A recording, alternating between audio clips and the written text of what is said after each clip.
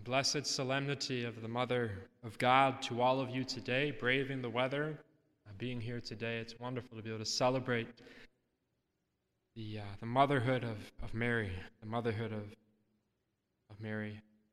What a great gift. Remember as a child, my three brothers and I had a nighttime ritual with our family.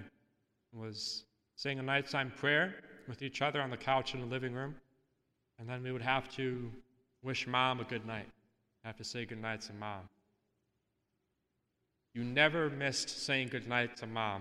You always say good night to her. You never passed her. You had to say good night to her. Even if we didn't really like what she did that day to us or something, whatever it was, you had to say good night to Mom. You had to give her a kiss, whatever it might have been, a hug. In my room at the rectory, I have this image of the Blessed Mother and the child Jesus. It's called Our Lady of the Streets. And every night before I go to bed, I say goodnight to my mother, Mary. Jesus is our brother. Mary is our mother.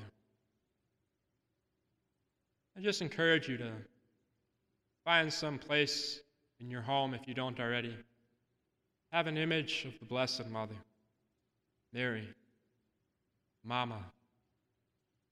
To have an image of her. And every night, before you go to bed,